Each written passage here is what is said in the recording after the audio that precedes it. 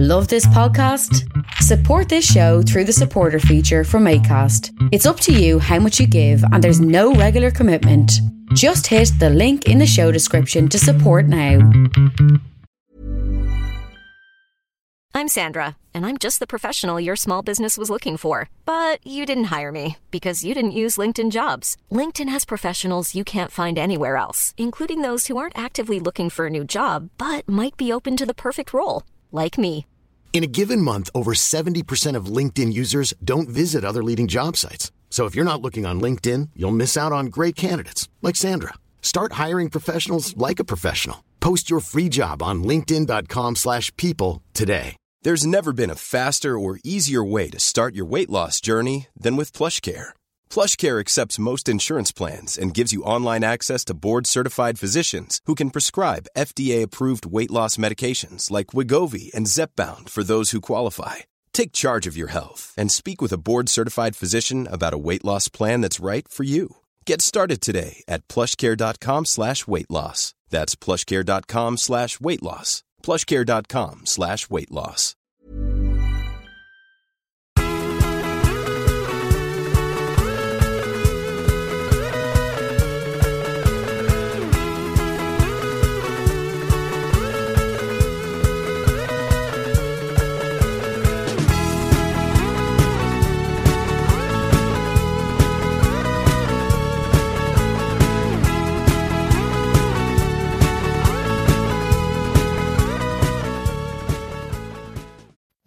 Hi everyone and welcome to this week's Snowcast. I'm your host this week, DJ Walsh, joined as ever back from Japan, Owen Tab, back with a bang. And we're here in Tully's Bar, the lovely Tully's Bar. We haven't been for a couple of months, Owen, recording a podcast. I was here during Waterford Walls Festival, alright, just banging that night. And we're in the snug, with the original snug master, Darren Skelton, a local Waterford journalist here who actually has a sign above the snug. We mentioned it before in the podcast, Darren Skelton's office. So we joined him in the office for a pint. Darren, you're very welcome to the Snugcast. Thanks a million for joining us. Thanks very much for having me. It's a change from Snug Chats. Very slightly. Well, I don't know. We'll find out. We're about to find out. Yeah, we're going to go on a journey. Exactly the same. Probably is actually. We stole the idea. So. We didn't realise we stole it, and then we just kind of went with it. But did you not get this letter from this list or not? We did. We just ignored it. It's going live on air now. We're going to see litigation. No, basically, Darren, you're local here. I thought you were going to say local hero. So I was like, okay, yeah, I'll take that. I'm just a local here. Well, I suppose you were local here to some. You were called a hero on Twitter actually there yesterday, weren't you? That's my mother. Probably. Was it? Yeah. Okay, yeah. Owen said you were my hero, but I'm too stubborn to admit that to your face. And basically, you're a man of many trades. You're telling us there just before we start recording, you're writing a play at the moment. You've sold out stand-up comedy shows. You have the podcast Snug Chats that you're doing the third series of now at the moment, I think, aren't you? I'm starting it soon, yeah. Excellent. And also a local journalist who has done some of the best, in my opinion, which is why Owen slags me off, says you're a hero of mine, is because I think you've done some of the best local journalism that I've seen living in Cork, Kilkenny or Waterford I've ever seen this year. So fair play to you for that. I just wanted to, before we get stuck into what we're drinking, just if you were to introduce yourself to listeners who aren't familiar with you, we have some listeners from the States and stuff like that. How would you describe yourself, especially when it comes to your stand-up comedy, Snug Chats, and the variety of work and projects that you get yourself involved with?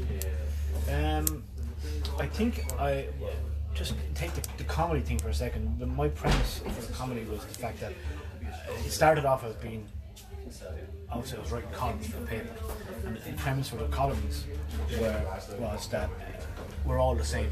We've all lived pretty much the same childhoods, watch the same TV programs, we're in the world, get the homework done, that kind of stuff, which Rory's stories is bastard ways, but do you know what I mean? But was that we had the same housing estates, and because of that, then we move along and we have the same insecurities, the same things that we worry about.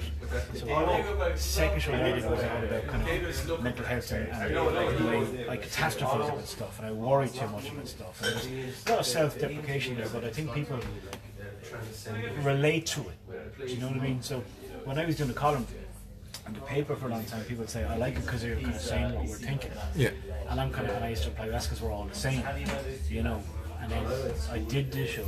Someone said to me, maybe that would work on the stage. And I said, well, okay, I'll do 1. And I ended up doing 9 because it worked. People responded to it because I was essentially talking about their lives on stage, and not in a kind of way that, you know, not in an observational comedy kind of way, but in a kind of a way that like, oh fuck yeah, I do that as well. Yeah. You know, and I worry about that as well. And do you think that's an Irish thing? Do you think that's like? Do you think like we all live the same lives because we're Irish and like we're all ingrained in Irish culture? Do you think? Because like I've been kind of watching a bit of like so there's this TV show on Netflix, QB1, which is about like high school quarterbacks. And you know, it picks 3 quarterbacks each season and goes through each of their kind of lives and like the kind of the season, whatever. But like the thing about each of those is like that their backgrounds are just completely different, you know, and like the way they grow up, like, you know, it's not like, you know, some of them are, you know, have that kind of like jockey, you know, high school, you know, thing. But then there's other guys where, you know, there's guys from like very rundown black neighborhoods and like. It's completely, you know, sparse. Like, but I'm just wondering, like, is that like, do those like I would think that like those kids grow up with like completely different insecurities, you know, about. Well, I actually think that it's an Irish British thing. I think, and I say that because I think that because we all grew up, I think Ireland and England are a lot more similar than we like to say. We think that we are. Like, you know, obviously, EastEnders and Coronation Street and all the shows that were on there, we all watched as well. And there's a great thing on Twitter. I can't remember what it's called, but it taps into this great British idea of being awkward, being embarrassed about stuff. Yeah. I can't remember the name of it now. It's really good. Yeah, I think it's like is it British Problems or like something like that. And I remember looking at one about this woman who was trying to cross the road, and she wasn't injured or anyway, but some person then helped her across the road, and she didn't need to be helped across the road, but she was so awkward that she just let herself be helped across the road, and then proceeded to pretend to be kind of disabled all the way along. And I just thought, that's it. It's that awkwardness. It's like that great ad that was on the telly there a while ago with your one Jennifer Maguire. Is it Jennifer Maguire? I don't know. I'm thinking of Chris O'Dowd in the IT crowd. But anyway, it was an ad. It was an ad where, like, you know, a guy goes into barbers, you know, and gets the haircut, like, and it's absolutely horrific. Like, when they put the mirror up behind him, like, and it's like, oh yeah, it's grand, thanks a million. That's exactly what it is. So it's happened into that, but there's a huge level of nostalgia as well, because I felt that I do enjoy talking nostalgia now. The weather's run dry now. I've scraped the barrel. There's nothing left. I've gone every place. Do you know, when it comes to nostalgia, I can't go any further. But it was that was what that was based on. Now, I forgot the original question, but to describe myself. Yeah. So I took that approach that everybody approached to journalism. So I kind of thought, well, I'm at an age now where I don't really care what people criticize me. I get that whole, you're sensationalist and all that, but really at the end of the day, I could be interviewing you with something and you might say that it was just the worst thing ever happened. I would put a headline, the worst thing ever happened, and something I'm doing that's been sensational, but you said it. A direct quote, It's a direct quote. Most of the time it is a direct quote, you know. Because I think, actually, I have a quote from you written down here, from one of your articles from the 3rd of October, the Tweedledum and Tweedledee article, which is fucking brilliant. Okay. And you said that you've no political affiliation, and you described yourself as an equal opportunities caller out of bullshit. That's pretty powerful stuff. Like, well, I'd love to be able to say that about myself. You see, in the time that I've been a journalist, I've been accused of being. There was a period there a few years ago. You may or may not remember, where I was doing a good few stories with John Heron, champagne politician, right? And the stories were kind of revolving around the gypsies. We described it as a criminal gang, because they were. At the time, they were on a Saturday night in town. You'd see the girls selling roses and stuff, but what they were actually doing was they were lookout for people who think this is a good target for a big pickpocket. What happened was there was a couple of attacks that happened. And we had 2 stories kind of back to back, which ultimately led to a standoff on the Manor Street, which was covered nationally. People kicking in this Roma Gypsy's house, right? You remember that, no? No. I do, yeah. When was that now? Well, Johnny Adams came out and accused people of water. Yeah, yeah. Do you know what I mean? It got to that point. But during that period, I was called by a lot of people. John Halligan famously rang me one day, abused me on the phone for half an hour, accused me of being Sinn Féin. He said, I've even seen on your Facebook there's Sinn Féin stuff. And what that actually was, you know, if just a you're a Sinn Féin supporter and you tag 80 people, it's going to appear on their page. Yeah. That's what was happening. So, you know, I was getting tagged in things. So I was accused of being Sinn Féin, and then I'm constantly accused of being Fianna Fáil because whether it's I'm actually friends with Jason Murphy and Eddie Mulligan is a prolific sender into PR which we run, and then I've equally been accused of being Fine Gael. I think the only thing I haven't been accused of being is independent, which is probably what you are. So, so I could actually give somebody. I mean, a politician, right? A Fine Gael politician sent me a WhatsApp recently, and this was as a director. He said to me, "Since when do you call me out publicly?" I said,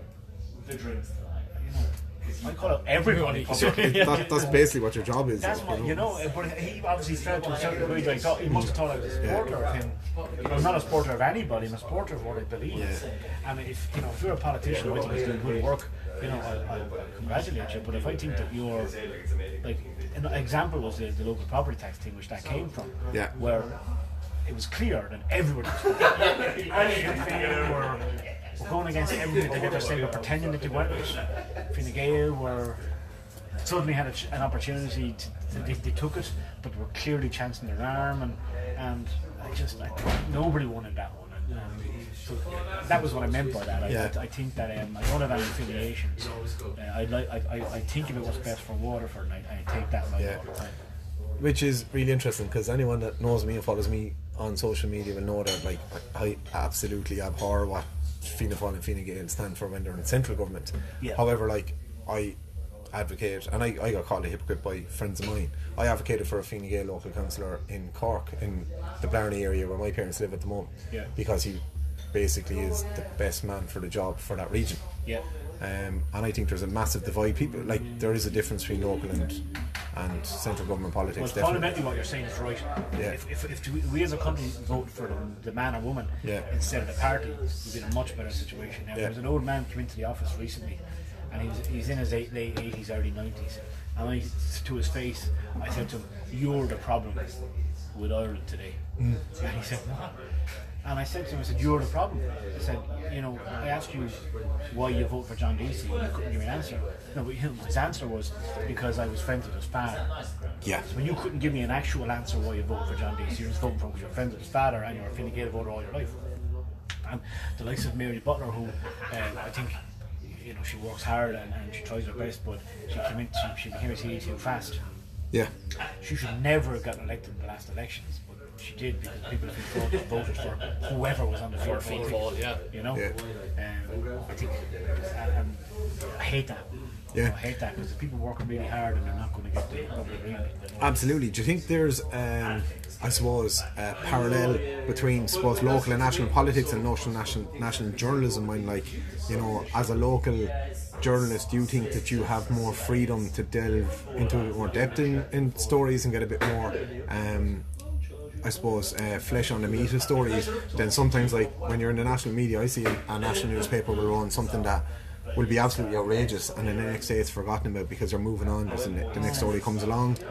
I think all journalism is quite transient, to be honest with you. And I think most people will look at stories like the Martyrs one. I mean, like, the PR firms who have used the Martyr for a couple of reasons. They use it as an example for politicians what not to do, right? But that thing went on for 3 weeks. That's very, very rare in the news cycle in Ireland. Very rare. 3 weeks,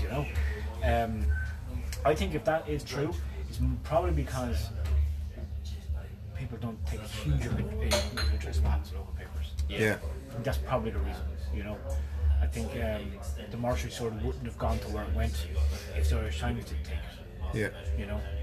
That's just being honest. They wouldn't have gone that way. It's probably the same Bishop story on Friday.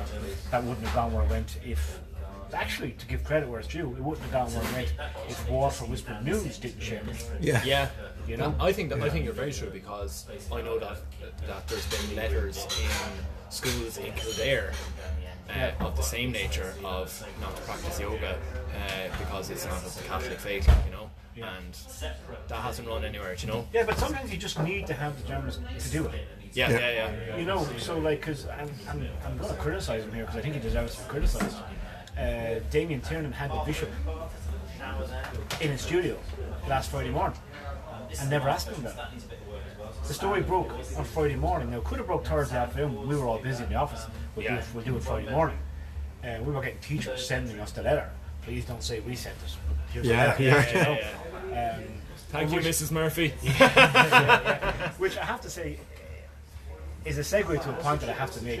People are not as afraid about sharing their whole life story on Facebook as they are about doing it in local paper. Yeah. They don't realise that more people are seeing it on Facebook than the local paper. That's just a fact. But to go back to Mr. Tiernan, he had the bishop in at 10 o'clock on Friday morning. Said goodbye to him at about 10:10, 10:15. And then a few minutes later had a yoga teacher in talk about the bishop's letter. I mean, You should have had them on together. you should have just asked the bishop. Do you know what I mean? I'm sorry, but like, you know, you're What was he asking the bishop like? Well, it was a different. In fairness, there was a separate topic on about addiction and some kind of. They had a meeting in Clashmore, and there's an addiction house being. And I think Damien had been told beforehand that by one of the bishop's aides to just stick to that. Okay, you know. yeah. But he could have easily taken an ad break and then gone back to that. Do you know what I mean? Yeah. And I have, well, you know, I think maybe Damien Tiernan is afraid of the bishop. Maybe. It's exclusive on the Snowcast. No, in fairness, you make some really good points.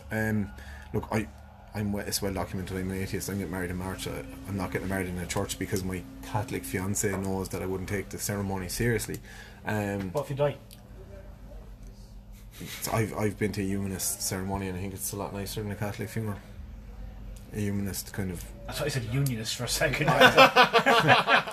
You follow me on Twitter. You should fucking know about it. I know, but It's not a religion. This is the biggest hypocrite I've ever met in my life. More on that later. I think you're dead right. When it comes to like there's a lot of onus, I think, on journalists, and I think that's a bit why, like, you know, I followed you on Twitter, I read your stories, because I do think I get that impression from you. I'm not saying this to your face because I've said it to one, like, in private before we ever said that you ever agreed to come on this. I do get that sense of just calling it as you see it. If someone of a certain view says something good, it's good, you know, and there's place for that in the world. But can I say something there? Yeah, of course. I think that in the society at the moment, we're such slaves to advertising that people like that tend to not get where they should be. Yeah. They don't get the platform that they deserve, I think. Well, you know, people want those truly outspoken people. They'll never get the primetime show on RTE. They'll never get the primetime slot on whatever radio station. No. Because they're volatile, they're unpredictable. Yeah. And the money men will kind of say, no, he'll upset this person, he'll upset that person, he'll meet someone before the line. You're saying RT is full of liquor? I'll say that in my experience. I don't know. I mean, I can't think. I mean, they're putting Tommy Tiernan on the Saturday night thing now, which to me goes to show that they're slaves to, in a way, to public opinion. Because when he had the show on, everyone loved it, and then Ray is taking a break, Tommy's stepping in, and I think more of that. I like that. I like Tommy Tiernan. I like that. His show is I think really even good. that format of that show is great, like that kind Yeah. of like unpredictability of like who it is. But he's not as wooden as Ryan Tuberty. No. You know, Ryan Tuberty stands up and like, I don't feel as if there's a conversation happening, you know? I find Ryan Tuberty very difficult to watch because I feel like he'll ask a question, and as a person trying to answer, he's jumping on top of them. And he's never too far away from asking you why you love Ireland so much. You know what I mean? Which I think just shows you. I think the Late Late Show as a whole is just like just a terrible show. Like, I think the format of it is horrendous. Like, how can you have someone who's like, say, a cancer survivor come on the show, and then next minute, you know, it's like, next minute we have Samuel L. Jackson, like talking about his new comedy film or whatever. Well, you know, I think if I was going to criticise it, I'm not too sure I'd criticise it for that, because there has to. That's life. That is life is full of up and down moments. But what I have a problem with at Late Late Show is the fucking the audience. You know, we have seen some amazing live performances of you know, like Sinead O'Connor when she sang on Late Late Show. I thought it was quite impressive. And I thought it was probably warranted a standing ovation or something. Yeah. You know, and what you had was people just going, yeah, it's great. You know what? Now where's our hotel break? You know. So it's stale. You know, the actual concept is stale. Yeah. Stale, and I think people are trying to run too hard to be the Late Late Show that was in the 60s and 70s and 80s. You know. Yeah, compared to Graham Norton, which is like completely different show altogether, on at the same time. Myself and Eve would put Graham Norton on before 100 times. Now if I'm in like my granduncle's farm where there's only the 3 channels and he wants to watch the Late Late Show, grand. But even at that, I find he's not watching it. He just has it on for the sake of having it on. Yeah, habitual watching, like but in fairness, the Late Late Show has always been that, you know, Bishop Casey, it's always been that if there's a big news story happening during the week, then the guy at the centre of it will be on the Late Late Show on Friday. I think we're gone from that a little bit, because now the Late Late Show has become, we're stuck for guests. You know, who's down in the RTE canteen? Let's get Joe Duffy on. Yeah. Let's get Marion Finucane on, and it's gone too much like that. Where it used to be. Do you think though as well that like because news now is so immediate, like that, you know, there's so much coverage, like whether it's social media, whether, you know, and that, like, you know, all the interviews have been done already by the time it is Friday. That's actually a really good point, because actually it's happening on a Tuesday, and all the analysis happen all day Tuesday, and actually the news cycle is getting shorter. So by Friday, actually, it's not as relevant anymore. It's not relevant at all. Whereas if we were only relying on the daily papers and it would be drips and drabs, and suddenly we're all looking towards being born on a Friday. So then, should we move towards the American like nightly talk show thing? You know, do you know where you have like Jimmy Fallon or like Jimmy Kimmel or whoever? Yeah, but are we big enough for that? Arguably, they say that we do, because we have Claire Byrne, we have, you know. Yeah. So I know what you're saying, having the mixture. Yeah. Yeah, but there's not enough light-hearted celebrity. We'll end up having Rory's stories.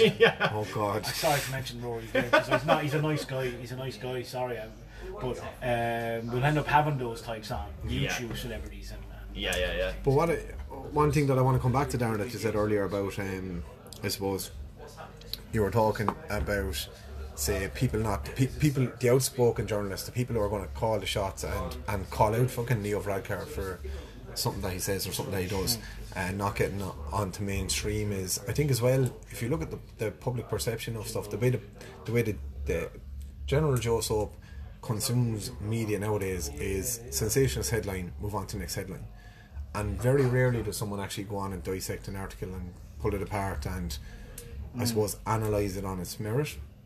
I don't know, like my grandfather will sit down with the broadsheet on a Sunday, read it through, and he'll hand me an article and say, look at that shite, read it, and he won't tell me what he's thinking is shite, and then I'll have to read it and have a conversation with him. Do you know what I mean? It's funny, I was on the train to Dublin recently. There was a woman across from me said News and Star. It was a Tuesday morning, you know, and it was an interest to me because I was stuck in this position for the next couple, and I got to see somebody reading the News and Star, and she read it from cover to cover, right? And then handed it to her husband, who had been reading it independently, swapped papers, and then he read it from cover to cover. And I'm including, they were looking through the car stuff at the back. I've never even got to that one. You know what I mean? And they were looking at all of those stuff. And he opened the Well magazine, and then she gets to my column and thinking, oh fuck, here we go.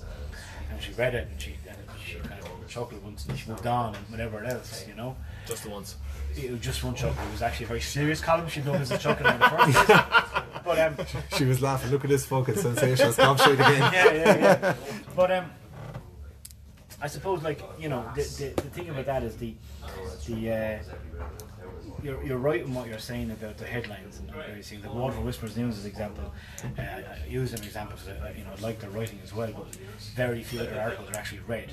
Very few. It's all about just the headlines. Yeah, you know.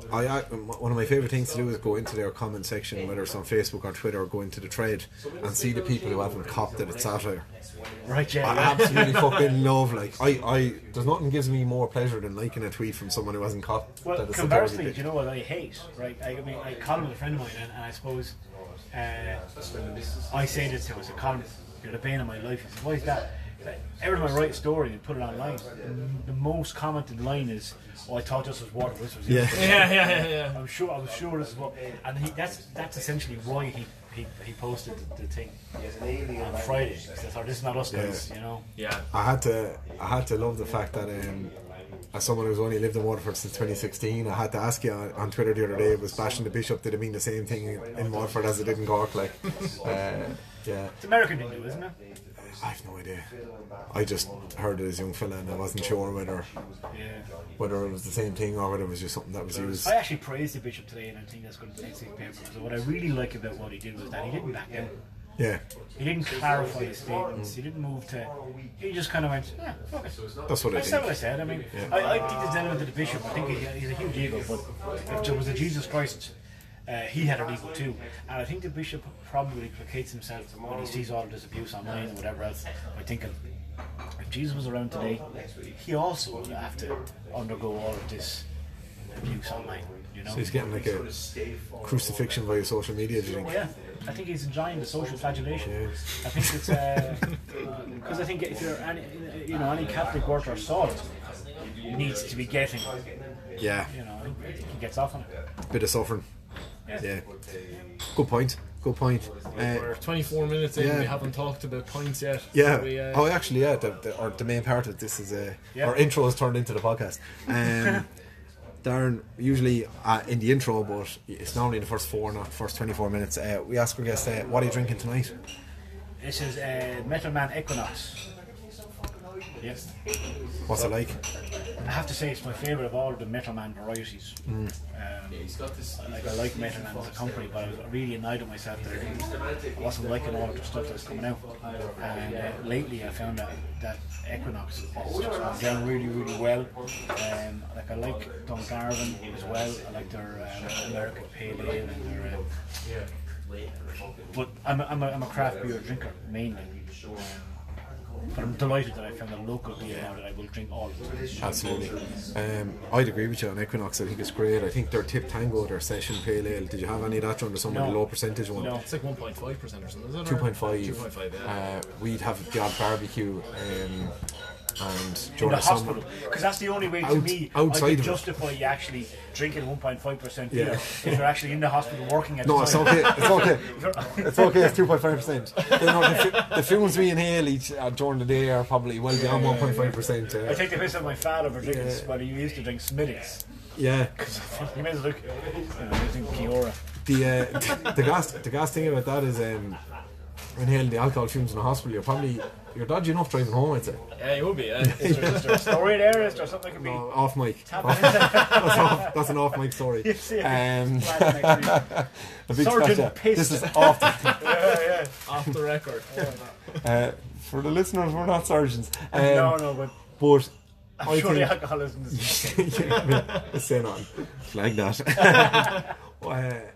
No, like the 2.5% with a barbecue is grand if you're going for a couple of pints afterwards, because it's almost like by the time you get for the couple of pints you're only 3 pints. Yeah, it's not even a pre-pint pint, like a 330ml can that's 2.5%. It's almost like I don't know. You can't go home from work and pick up in the shop. It's like when you're in a restaurant and you're going for a 3-course meal, but they bring down a wee Amuse boot beforehand to get you going. Like stunning pronunciations there, DJ. To be 100% honest with you, I never pronounced that properly. You went fucking 100% for it though. Well, Saturday night I called it an Amuse boot to my in-laws and got absolutely ridiculed. So back in the 90s there was a dance act called The Moosh. Oh yeah. And they had a track called Be My Lover. I like to throw it into musical trivia to podcasts that I'm not really a part of, so carry on. Grand. That's number one. If you're in a pub quiz there now, hashtag the bush. Just get the actual. We'll tag him in the propaganda. The propaganda. Owen, what are you drinking tonight? I'm on Kinnegar's Yanaradi Porter. It is in a bottle and it is delicious. It is, I don't know, fucking caramelly coffee kind of porter. Kinnegar class. I do love the company. Yeah. Scraggy Bay. The moment I open a bottle of Scraggy Bay from Kinnegar, where are they doing that now? Is it? Yeah. And the moment I open a bottle of Scraggy Bay and I get the smell, I think I'm in a coffee shop in Amsterdam. Right. The fucking hoppiness of it, it actually almost smells like cannabis when you get tuck into it. And as you said before, the best thing about these kind of short evenings or like dark nights now it's stout season again. So Yeah. the stouts are back in. Like Yeah, the I love stouts it. are in. The only thing I have to say about this now is from the bottle I've been given a glass and I just don't feel right getting a glass of stout.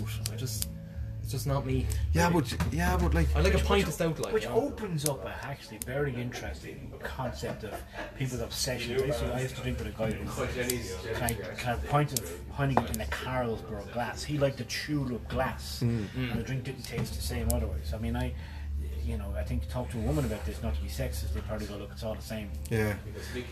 So We mentioned on last week's podcast about an uncle of mine who shall remain nameless. Yeah. my Uncle Bushy, who because like he'd go to the pub and he wouldn't want to pay the extra for a pint of whatever, he'd ask for a pint of Foster's, which is the cheapest pint in that particular pub, in a Heineken glass.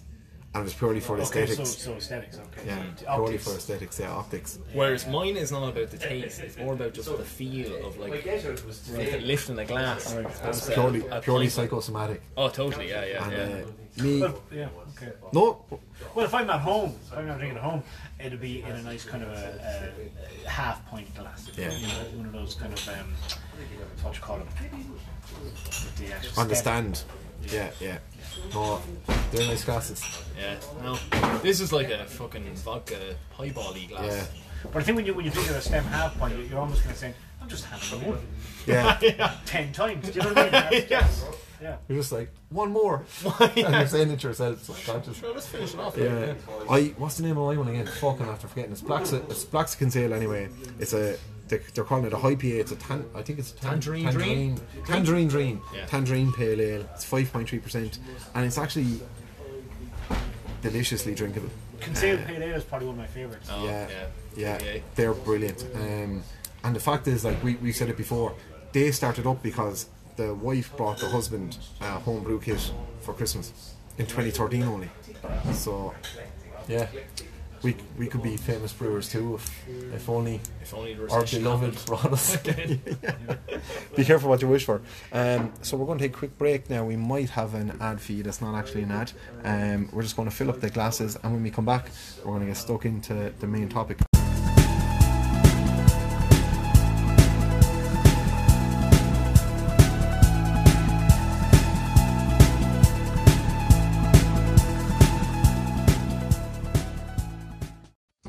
Right, back in the room, bladders empty, pint glasses full, and I suppose, Darren, we had a bit of to and fro on Twitter there recently, bit of crack about new venture that's coming to Waterford next month. Middle of next month is due to open. I So they believe when I see say. it. Yeah, exactly. Yeah. Don't believe everything. Yeah, exactly. Actually, I've passed it recently enough. Like, it doesn't look like there's been. Well, in fairness, they said mid-November, so we won't hang them just yet. No. We'll get you back on in a month's time to sign talk. outside it now at the moment. The sign has been there now since August, Yeah. but they said to me, like, I actually think it's probably about time I put this story on the record. Right? Yeah, no, we're all for exclusives. Back in the day, when teenagers was being sold, right? A chap I know, obviously he was a journalist, so he contacted me. He said he was interested in buying it, right?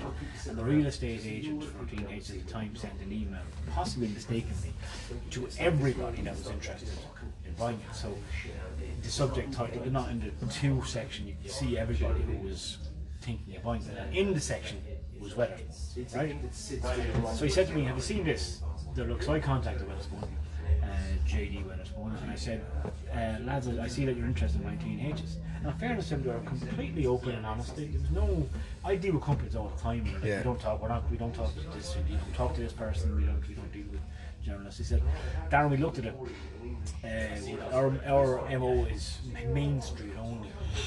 It's a lovely bar, really nice bar. It's too small, off Main Street, not for us, you know." But then he said to me, "But look, we're looking at coming to Waterford. So if you find any other location, be sure to let us know." So I thought, you know, with my kind of Isle of Waterford hat on, I'm thinking coming to Wetherspoons would be a good thing. We'll get to that later on. Yeah. I then at the time started looking at locations. At the time, the new cinema hadn't come to Patrick Street yet, so that was a possible location. The Aware shop, which is now Elvery's at the end of the hill, was empty, and I sent them that. And they said they looked at it. They came and they looked at these premises, and it wasn't for them. And then I sent them the old TSB building with the other side of it. So I said, look, you've an entrance on the main street and entering this main street. Actually, it's perfect. I didn't hear that for about 6 months, and I got a phone call saying, Darren, have you got that email that you sent recommending that land to us? Because we're buying it, and there's a finder's fee, whoever actually pointed out to us. I went back to, please have this email. Yeah. Do you know what I mean?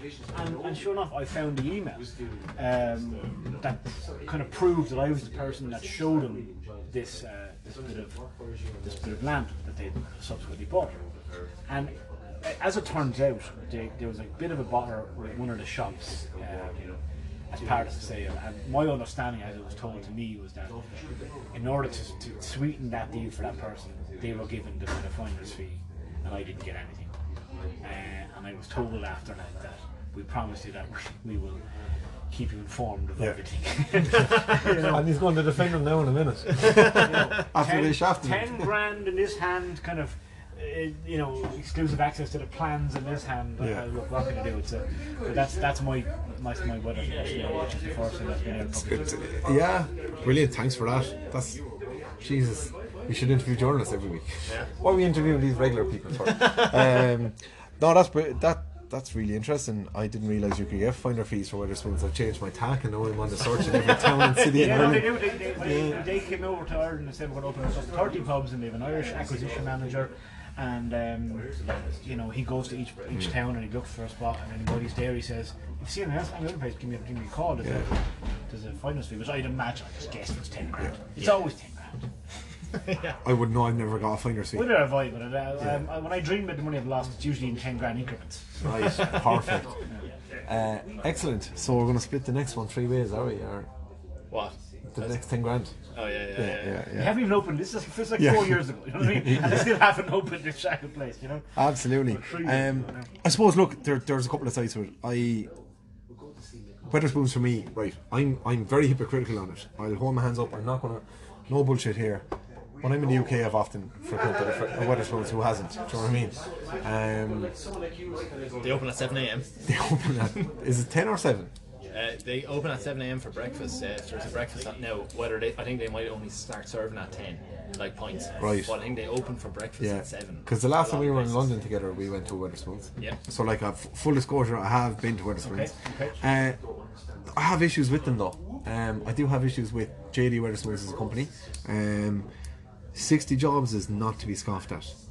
I will say that much, especially in Waterford, where we spoke a bit about politics earlier. Central government don't give a fuck about the southeast. Call a spade a spade. I don't think anyone here will disagree with that. Their track record is fucking appalling. I mean, they basically give us the arse end of a motorway and that's it. Do you want to what you call it, a hot take? Are you going to go blind buy on us now? What? Take a soap of a vape there first. Take, right? I think they're only just following the lead. Yeah. Waterford Crystal, back in the day in Waterford, they set a precedent in Waterford, right? They paid their staff too much, and they gave their staff too much. And no other company would come to Waterford because they couldn't live up to it. And then Waterford Crystal crashed and burned, and we had nothing left behind. Yeah. They set the bar too high. There were people getting paid way too much for them sweet fuck all. And my father worked in Waterford Crystal, I worked in Waterford Crystal. The cutters were very talented, blowers were great and stuff, but ultimately they had a handy job with Waterford Crystal, and they're getting paid a hell of a lot of money for it. And any other new companies trying to come to Waterford couldn't match the level of wages that Waterford Crystal were paid, so they didn't come. They're being priced out. So the government, part of the neglect of Waterford is due to the fact that we're already half downtrodden as it is. Yeah. And they don't have the resources to try and build us back up again.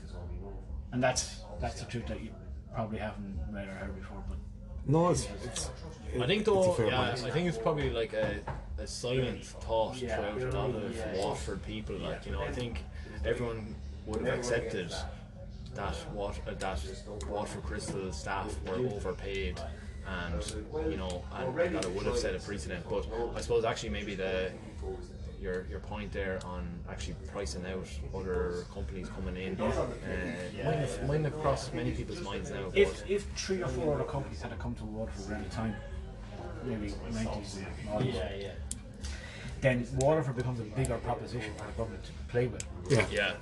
And we get more money, we get more funding. Yeah. At the moment, I think that we're not a proposition for them. Yeah, there's very big dependency on companies as well, like even Bosch and Lomb as well. Like quite a high dependency on you knew someone. You knew multiple people who worked in Waterford Crystal. You knew someone who worked in Bosch and Lomb. There was a high dependency on staffing those places, and there was a big dependency on people from Waterford to be part of it. But then just crash and burn, and they're gone thereafter. Back to Wetherspoons. Back to Wetherspoons. No, I suppose that it actually was a relevant tangent, because I'm saying 60 jobs is not to be scoffed at, but you're looking at 60 jobs at the other end of the spectrum, because Wetherspoons, they give 0 contract hours, and Tim Martin is on record as saying he doesn't believe in paying a living wage. I mean, he said it in a roundabout way, that's not exactly what he said. But our minimum wage is a living wage. It probably is in Waterford, I'll give you that. Probably not in Dublin. So legally he can't do any. He can't go any lower. Yeah. So it will be a living wage for whoever was there. You know what I mean? Yeah, fair enough. But with 0 contract hours, and I mean, you don't have to dig too far to find that the culture. Most jobs this day age are 0 contract hours. Fair enough. But the culture within it, you don't have to dig too far to find a culture of handily omitting people because of their personalities, omitting them from work because they clash on one or two things. It depends on who's omitting who, though. Do you know what I mean? Yeah. If it's coming from the top down, and you know what? I just think, look, I'll call it straight out. I think Tim Martin's a bollocks. He's donated heaps of money to Brexit, which, whatever way you stand on it, he's quite polarising. And but if you look at the CEOs you're looking quite deep at the CEO of Wetherspoons. Yeah. Right. So name some companies around Waterford that you do like. I don't like many of them, to be honest. Why? I'm not too big into capitalism, to be honest. I think. Come on. I mean, I fully understand. I'm quite socialist in my views, absolutely. Right. And I think. But you work in the hospital. Yeah. I get paid well in the hospital. I'm not going to lie. So I have an issue with that. I have to say that's fine. I think socialism has its merits, as I actually believe. Capitalism has its merits. Yeah. I could chop through them all, but I do think that it's a little bit rich for somebody who's in a very well paid job to be criticising capitalism. Yeah. That to me fundamentally there's an issue. There's a contradiction there. 100%. And like I've said at the start, there are hypocrisies from where I come from. I am. Okay. Yeah, no, I am in a well paid job, but at the same time too, I have socialist views. I believe society should be socialist, but it's not. You're in a capitalist society. Let me ask you a question. Yeah. Where do you live? I live in Sleaford. I don't know what to do with that actually. Yeah. Okay. I used to live in the Dunmore Road. Let's pretend this is Dunmore Road then, right? And you find out, because it was in this week's Metropolitan Council meeting, they were talking about the fact that there actually is no plans for a halting sites out in the Dunmore Road, right? But let's just say there's going to be a bunch of social housing on the halting site out. I hate to say the thing, but out in the Dunmore Road. You're okay with that, because generally speaking, I genuinely have no problem with social housing. I actually think that we need more integrated social housing. The problem with, I believe, in our current approach to social housing, and I grew up in Cork City. My mother's from the north side of Cork City, and yes, I'm in a well-paid job now. I don't come from a background of well-paid jobs. Absolutely. But at the same time, the social housing project in Cork City in the 80s and 90s completely failed, because what it did is it created the closest thing in a Western European predominantly white culture that you're going to get of a ghetto. It created a very social. Mayfield in some places. Mayfield, Knocknaheeny, Guanabaher, Farnree. I went to school in Farnree. Yeah. And some of the best people you'll ever fucking meet are from these areas. But there's a socio-economic split in a city, and it became north side versus south side. It was the poor side versus the bad side. Even Shannon fucking Towers in Cork itself, facing the south side you have fucking limestone, facing the north side you have the shit stone. That back in the day, that, you know, when the ships came in, they saw the nice stone, they couldn't afford it for the whole lot, so they only did one half at night. Whereas actually, if you have integrated social housing, where a part of every housing project has to have a proportion of social housing, what you do then is you get people from different socio-economic backgrounds integrating with each other, helping each other out, and you create an actual fucking community, as opposed to a suppressed community versus... Yeah, it's possibly too late for that in Waterford because the mistakes have been made. We've, like, I look at Dunmore Road, right? And it's one of the biggest problems in Waterford City at the moment. People in Dunmore Road have no reason to come into Waterford City. Like what I always say is they have their own supermarkets, they have their own hospital, they have their own radio station, but there's no reason to be here. Free parking, and I suppose we're never really going to have a huge level of social housing in Dunmore Road now, because I think the sheer volume of objections to it are just overwhelming. So like now we have a situation where we're looking at putting and more social housing to like towards Ballynation, which, as Councillor John Collins said last week, is the highest concentration of social housing already there, you know. So I think there's a good argument to say that Waterford City is badly planned. Yeah. We're suffering from bad planning, and I think there's probably no coming back from now. And like, you're ultimately probably going to ask about Wetherspoons, a fairly good segue to the North Keys. Yeah. But I'll let you finish the Wetherspoons first.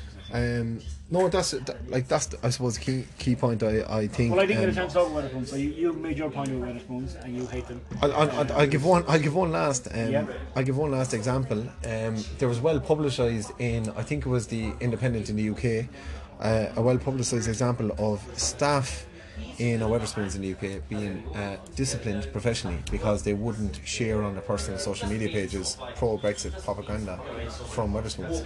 So I just think, like... I take that with a pinch of salt, to be fair. Fair enough. You know, I do. I take that with a pinch of salt. You know, and you mentioned the fact that you don't like what's his face? His name escapes. Tim Martin. Yeah. But like, I'm always wary of, like, for example, a recent council meeting you had Sinn Féin people calling for the Israeli ambassador just basically fecked out. And then we had others saying, okay, so should we fuck out Teva as well? And all the jobs that go with it? Yeah. Do you know what I mean? So you kind of have to kind of say at some time, well, right, well, you know, the politics may not be in line, yeah. What my ideals are, but you know, let's call a spade. Can we afford not to have 60 cars? Can we afford not to have vacant property?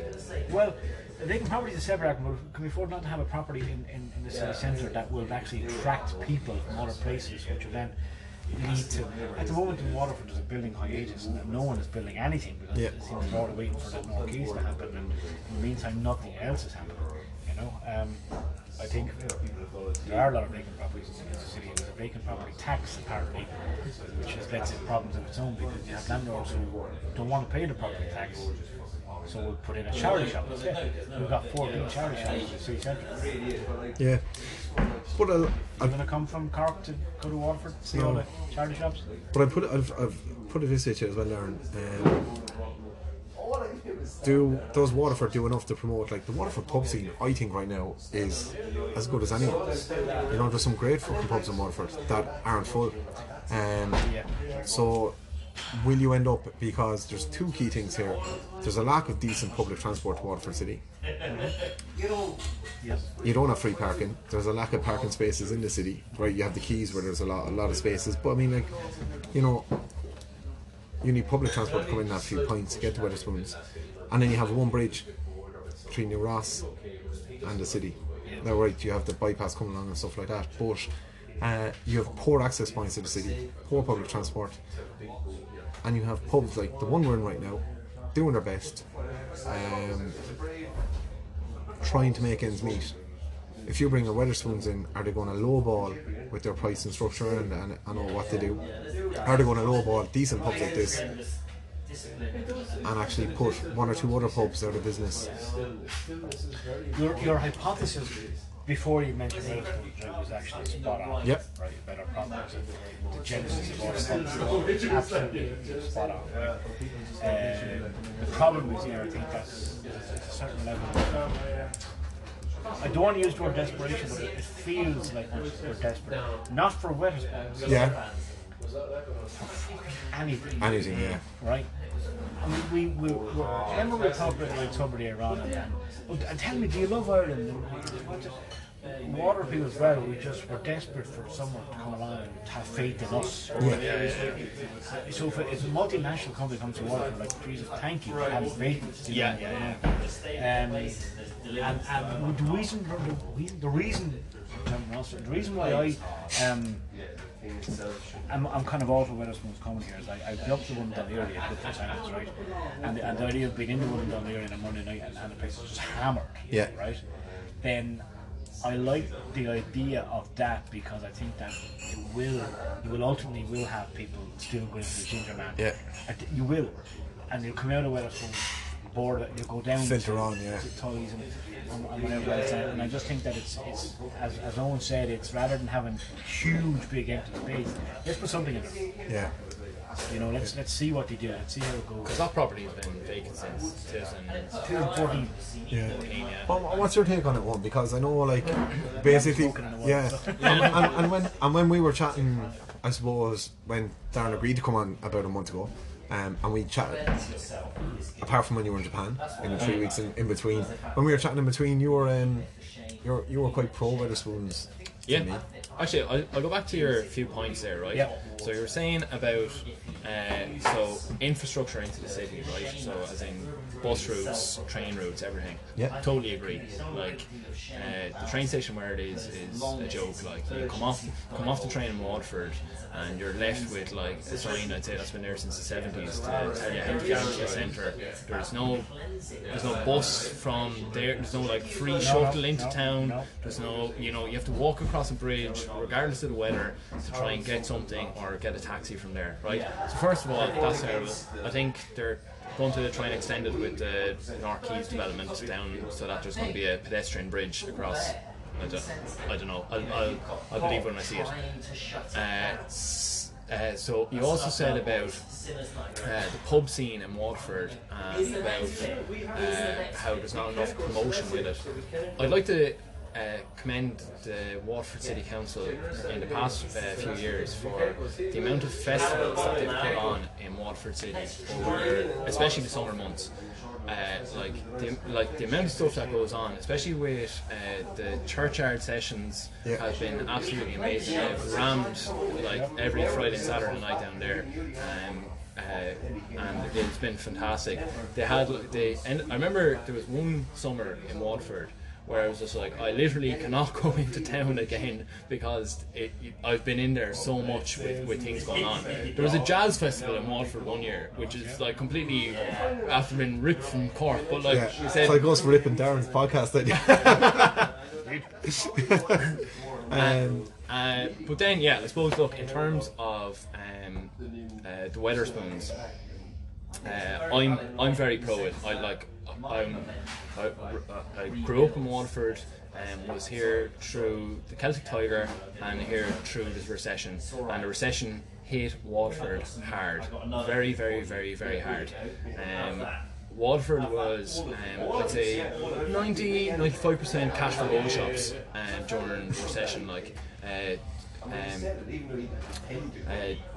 John Roberts Square was literally dead. There was businesses closing left, right and centre, new businesses opening up. There was phone shops there, used electronic stores. There was no premises there that you'd actually be proud to go into, apart from the book centre, which has been a stalwart. My favourite shop of all time.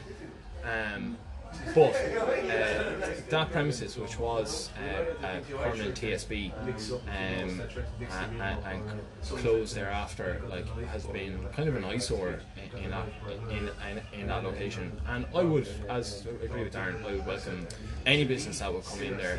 And Wetherspoons, like, I frequented there in the UK, and the only thing I actually have a problem with the Wetherspoons in the UK, and it's not only Wetherspoons, it's the majority of pubs in the UK, is their fucking fruit machine things that are lighting up the place, and like people spending money. You won't see that in Waterford, but at the same time, what I really did enjoy about Wetherspoons in Dundee was sitting down, and this is, you should dedicate a whole podcast to this topic in a second, but not in a second, but in the future. Sorry. Transition. Yeah. He's inviting himself back on. No, but the app where you can we can sit here all night and order our drinks, and they bring the drinks to us. The culture now of completely precluding human activity. I was in Japan recently. Interaction. So. Yeah. Well, we have jars. Well, it's just you don't have to go there anymore to actually speak to somebody who points abroad to you. And I love that. See, that's funny because you can even order crisps and it comes up. Because I love the interaction with the barman and stuff like that, a bit of crack and stuff. I do to an extent, but you know. But that option's still there. Yeah. There's still a bar. Yeah. Do you know what? To be honest with you, I moved to Waterford in 2016 from Cork, and you guys have both grown up and lived in Waterford most of your lives. So I'll 100% bow to you on this. Like, I'm not saying that my opinion is right. I have an issue with I do have political and But surely to God, those opinions that you have are totally negated by the level of hypocrisy of you drinking them in the UK. Oh yeah, probably yeah, but sure, we're hypocritical creatures. Yeah, but I don't think you're allowed to say that before I start a sentence I'm a total hypocrite. Yeah. And then proceed to say something. That's quite fair. Yeah, I'll take that on board. Yeah. I've taken enough skin to accept that. Like, but, okay. Well, then the next topic, so. You know, but 100%, like, you know. It's a case of like at this stage now, everywhere you go in London is pretty much owned by Wetherspoons because it's the same taps everywhere and all Well, I'll that. tell you an interesting thing about Wetherspoon here. It's what frustrates me about the company, and I'd love to know the answer to this question. Back in 2015, they commenced a survey, an internal survey with most of the people they paid themselves to name the new Waterford bar, right? And they sent me the document that has all of the potential names that they want to pick, right? And there's some actually good names in there and stuff, right? Go on. Any names? Basically, I'll get her up in a second, right? I'll go through the names. But as I search my phone here, The Bland Red Lead. no. What they did was, right? They basically searched through the historical site. Searched the site from historical point of view. And trying to find what was it You're on the before. large, is it? What was it before? You know. So here we go, right? They some of the names that they considered that they're considering for the Wetherspoons anyway, right, are the Flagon and Flask. Right? So Broad Street and three-story. So there's a three-story Georgian building there. That used to be. They were renovating. They used to be. Yeah, for most of the 19th century, they were licensed premises serving flagons of beer and cider. In the first half of the 19th century, number 18 Broad Street was an apothecary's shop with patent medicines in blue glass jars and amber flasks, therefore a flagon and flask. The Trade Bank is another one, the Arundel Gate, the City Wall, the Old City, the Glass Cutters, the Crystal Glass, right? But I have no issue with that. What I do have an issue with is that on the 23rd of February 2015, they began this research report. It's 4 years ago. Yeah. What did they see in Waterford that said made them think actually Hold off. Yeah. And the same question should be asked. Well, I have tried to ask, but he hasn't answered me. Of Supermax, who are going to build a drive-through on Cork Road, and Pat spoke to me on the phone at the start of the year and said, "They'll be open for Christmas." They haven't even started. Yeah. So what is it that is happening? There's North Keys. They said that they put in a planning application last October. Then they said last December. Then they said it'd be May. Then they said July. And now they're saying before the end of October. Right, about 7 to 8 days. Yeah. It's not going to happen. Like I drive through the North Keys at least twice a day. My question is now, what do they all know they don't? Yeah. Who's advising them, or who's saying What are something? they all worried about that we don't know? Yeah. That's the fucking $1 million question, isn't it? No, and look, Joe, I actually really enjoyed that conversation because fucking if we all agreed with each other, it'd be boring murdered, wouldn't it? Like, and it's great that we were able to have a fucking civil discussion. You put our points forward, and not fucking tear the head off each other. Unless the microphones weren't here, we might. Yeah, well, I think this should be the first ever podcast, right? Where you know, this is your other microphone, is it? You don't have one that you can clip onto somebody? No. No. Well, that's supposed to clip on someone, but we've broken it. in the It's a last shame week. because there's a guy you're sitting right outside the snow here who's a local historian and would have an opinion on this stuff. You can have a special guest for the last 5 minutes. It'd be quite exciting. Yeah. But you can't clip it on, so here we go. But instead, for the last 5 minutes, we're going to ask you some fucking stupid questions because, go, you know what, we've had a fairly serious podcast. We've had a fairly serious podcast in terms of what our podcast usually is. Yep. But right, this is your question. You can ask it. What is it? Nightmare Before. Oh right, so Nightmare Before Christmas, right? We're coming up to Halloween now, Yep. right? Is it a Christmas or Halloween film? And why did I say I haven't seen it? You can, yeah. Yeah, I haven't seen it. Yeah, Grant. Somebody gave me a lecture about that recently for not seeing it. I'm a Santa Claus the movie kind of guy. I'm a traditional Christmas Yeah, guy. it's Tim Burton though. Like, you know, Yeah, I don't like Tim Burton at all. Oh, there you go. Don't watch you it. go. So don't watch it. Fundamentally, It's the epitome of his, It's the fucking quintessential Tim Burton film. In that, right? So we've a backup one just in case you didn't see it. Okay, yeah. What's your favorite Halloween film? Oh. Like, I loved John Carpenter's music for Halloween. Yeah. I used to when I was in college, I got the soundtrack, which was Give us a rendition there. it was like a 13th anniversary CD. It might have been 20 actually when I was in college, but I was in college in Coolock. Well, I lived in Coolock, right, in college, and I used to walk along in Coolock listening to Halloween events or that question. So Yeah. Halloween. I think we're the Or the Hocus- Mothman prophecies. Yeah. What's that? The Mothman prophecies. I've never seen it. I've seen it as a child. I think Never seen it I again, think I'd someone say. asked me recently, do you ever get genuinely scared by it? Yeah. And I was like, the closest I've come is the Mothman prophecies. Prophecies. Richard Gere's in it. Sexy bastard. I know. Yeah. We're the Hocus Pocus generation, I reckon. Yeah, we're Hocus Yeah. Pocus. Okay. Yeah. And we were actually talking about this with a couple of friends in work today. We were saying that we were meeting you, and they've actually known because in these work conversations I've cited your journalistic work a few times and talking a few things, and we were talking about Hocus Pocus, and we were accused of only liking Hocus Pocus because it was probably the first time in the 90s that busts were prominent, and it was women that said this to us now. So we're like, just three men around the table talking about busts. I can see that. And I said Let's no. watch it again, actually. Yeah. we were too young at the time, but But I think I look at films as like Santa Claus the movie, for example. Yeah. My Twitter username is Dacia Soups. Yeah. It's not Subs, it's Dacia Soups. Yeah. Which stands for Waterford, and then it's short in Superman. yeah, I am a big fan of the Superman, not the franchise, but the particular era of Superman, right? And mainly driven by John Williams' music, right? So, like, you're talking about, let me see, so you mentioned Tim Burton stuff, and you mentioned Hocus Pocus, and Alexander said Santa Claus movie, which was written by the same people who wrote Superman, produced by the same people who produced Superman, and the music is not by John Williams, but it really is amazing. The soundtrack to Santa Claus movie, you know? Yeah. Tim Allen. The soundtrack to that. No! What am I thinking of? You're thinking of the Santa Santa Claus. Right, so I apologise. Okay, so Santa Claus the movie, right? Where it's the genesis of how Santa Claus came about. Oh yes, I have you now. But the music is unbelievable, and the soundtrack was never released on CD. It was on record. But thanks to the wonder of the internet, some guy, some hero in America, Hawaii or someplace, ripped the record and put it online, and now it's out there. I have it at home, and it's amazing. And through the music, I love Santa Claus movies. The first half's great, the second half is shockingly bad, right? but the story of Santa Claus, which has so many comparisons to the story of Jesus, it's not even funny. So that's my answer to a question you didn't ask. Go ahead. Fair enough. It's a good answer. That's brilliant. I think we start wrapping up there now. So was there more questions on that line? Because I thought this was fun.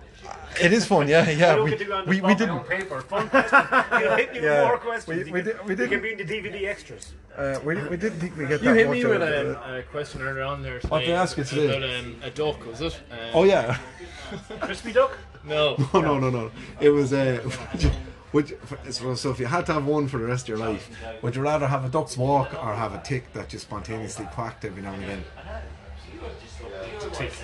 The tick. You said the same thing. I said the tick. Yeah.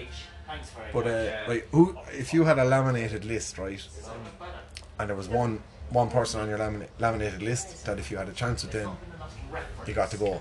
The friends list. Yeah. Do you follow me? Yeah. Say it right, and you meet this person, and all of a sudden they're on for it. Right. And you're talking sexually here. Yeah. You're in the Waldorf Astoria.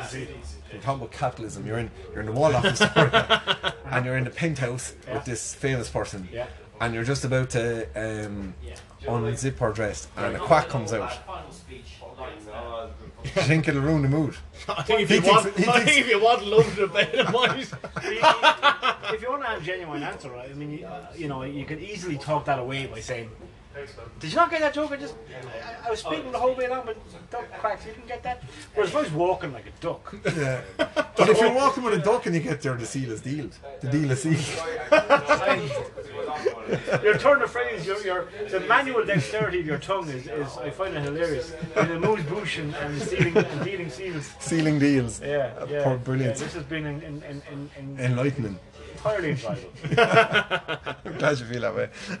Perfect. Listen, lads, we're on the Patreon. You know that at Snowcast. If you feel like donating the price of a cup of coffee or a pint to us, you can do. Help us get more brilliant guests like Darren on and pay for their pints. Also, social media, Instagram, Twitter, Facebooks at Snowcast and all those, because it's just about different enough than Snow Chats to get away with it. Thanks a million for listening, lads. Darren, thanks a million for coming on. Appreciate it. My pleasure.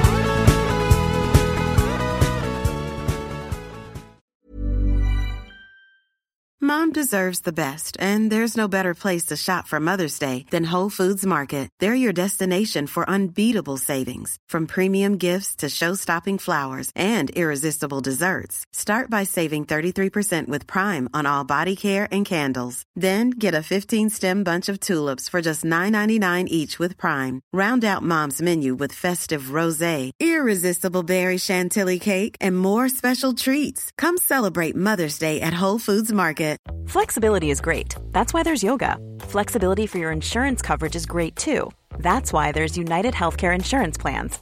Underwritten by Golden Rule Insurance Company, United Healthcare Insurance Plans offer flexible, budget-friendly coverage for medical, vision, dental, and more. One of these plans may be right for you if you're, say, between jobs, coming off your parents' plan, turning a side hustle into a full hustle, or even missed open enrollment. Want more flexibility? Find out more about United Healthcare Insurance Plans at uh1.com. Hey, it's Danny Pellegrino from Everything Iconic. Ready to upgrade your style game without blowing your budget? Check out Quince. They've got all the good stuff, shirts and polos, activewear, and fine leather goods, all at 50 to 80% less than other high-end brands. And the best part? They're all about safe, ethical, and responsible manufacturing. Get that luxury vibe without the luxury price tag. Hit up quince.com/upgrade for free shipping and 365-day returns on your next order. That's quince.com/upgrade.